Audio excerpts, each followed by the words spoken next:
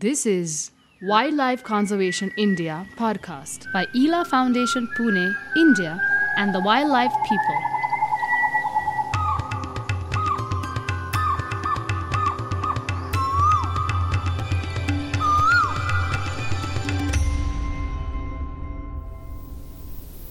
In this episode, Professor Dr. Satish Pandey will speak to you on how we at ELA Foundation contribute towards owl conservation.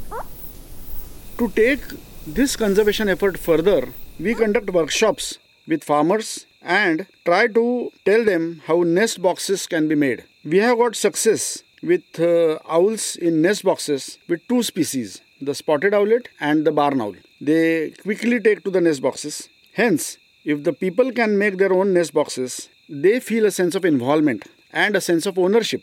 We also attract other birds like sparrows, mynas, robins and magpies in various nest box projects that we are conducting with the Maharashtra State Forest Department. Another thing that we like to introduce to people, especially farmers, is erection of perch sites. If such perch sites, which are very simple, in the form of a T, are erected in fields, owls get an opportunity to sit there during the night time and make a quick survey for any rodents, and they can act as biological disinfectants or biological rodenticides. We also like to talk to the farmers about the merits of organic farming. The carbon tetrachloride compounds are often related to poisoning of owls, and this aspect we like to bring it to their notice. The other thing that we use in terms of teaching is non-target toxic effects on human beings which are using and spraying such compounds in their agricultural croplands. Another aspect that we like to talk about is rescue, release or rehabilitation of injured owls. Such owls are found quite often. Many times a little bit of first aid, a little bit of care, offering food and giving rest is enough, and within a day or two most of the owls fly to freedom. We therefore conduct training workshops, tell people how to feed owls, have presentations about first aid for owls and other birds, and diagnosis of disease. The importance of informing the forest department when we are treating such owls is also highlighted because of the existing Wildlife Protection Act, which makes it compulsory that before giving such first aid or offering any help, the forest department should be informed. In order to quickly associate with people and to attract their attention, we also collect various owl artifacts, owl sculptures, owl paintings, posters, owls from folk art, in murals, etc.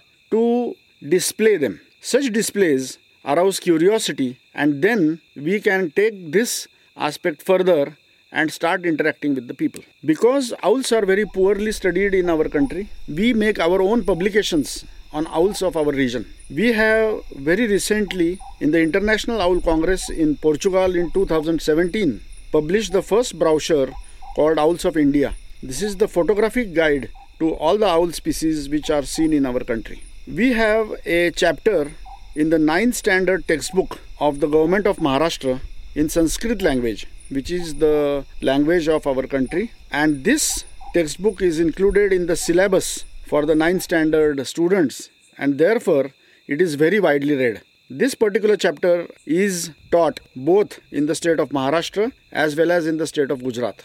Another important publication that we have is the unique owl comics called The Secret School of Owls. It is the first such owl comics in India, and it is published in two languages, in English as well as in local Marathi language.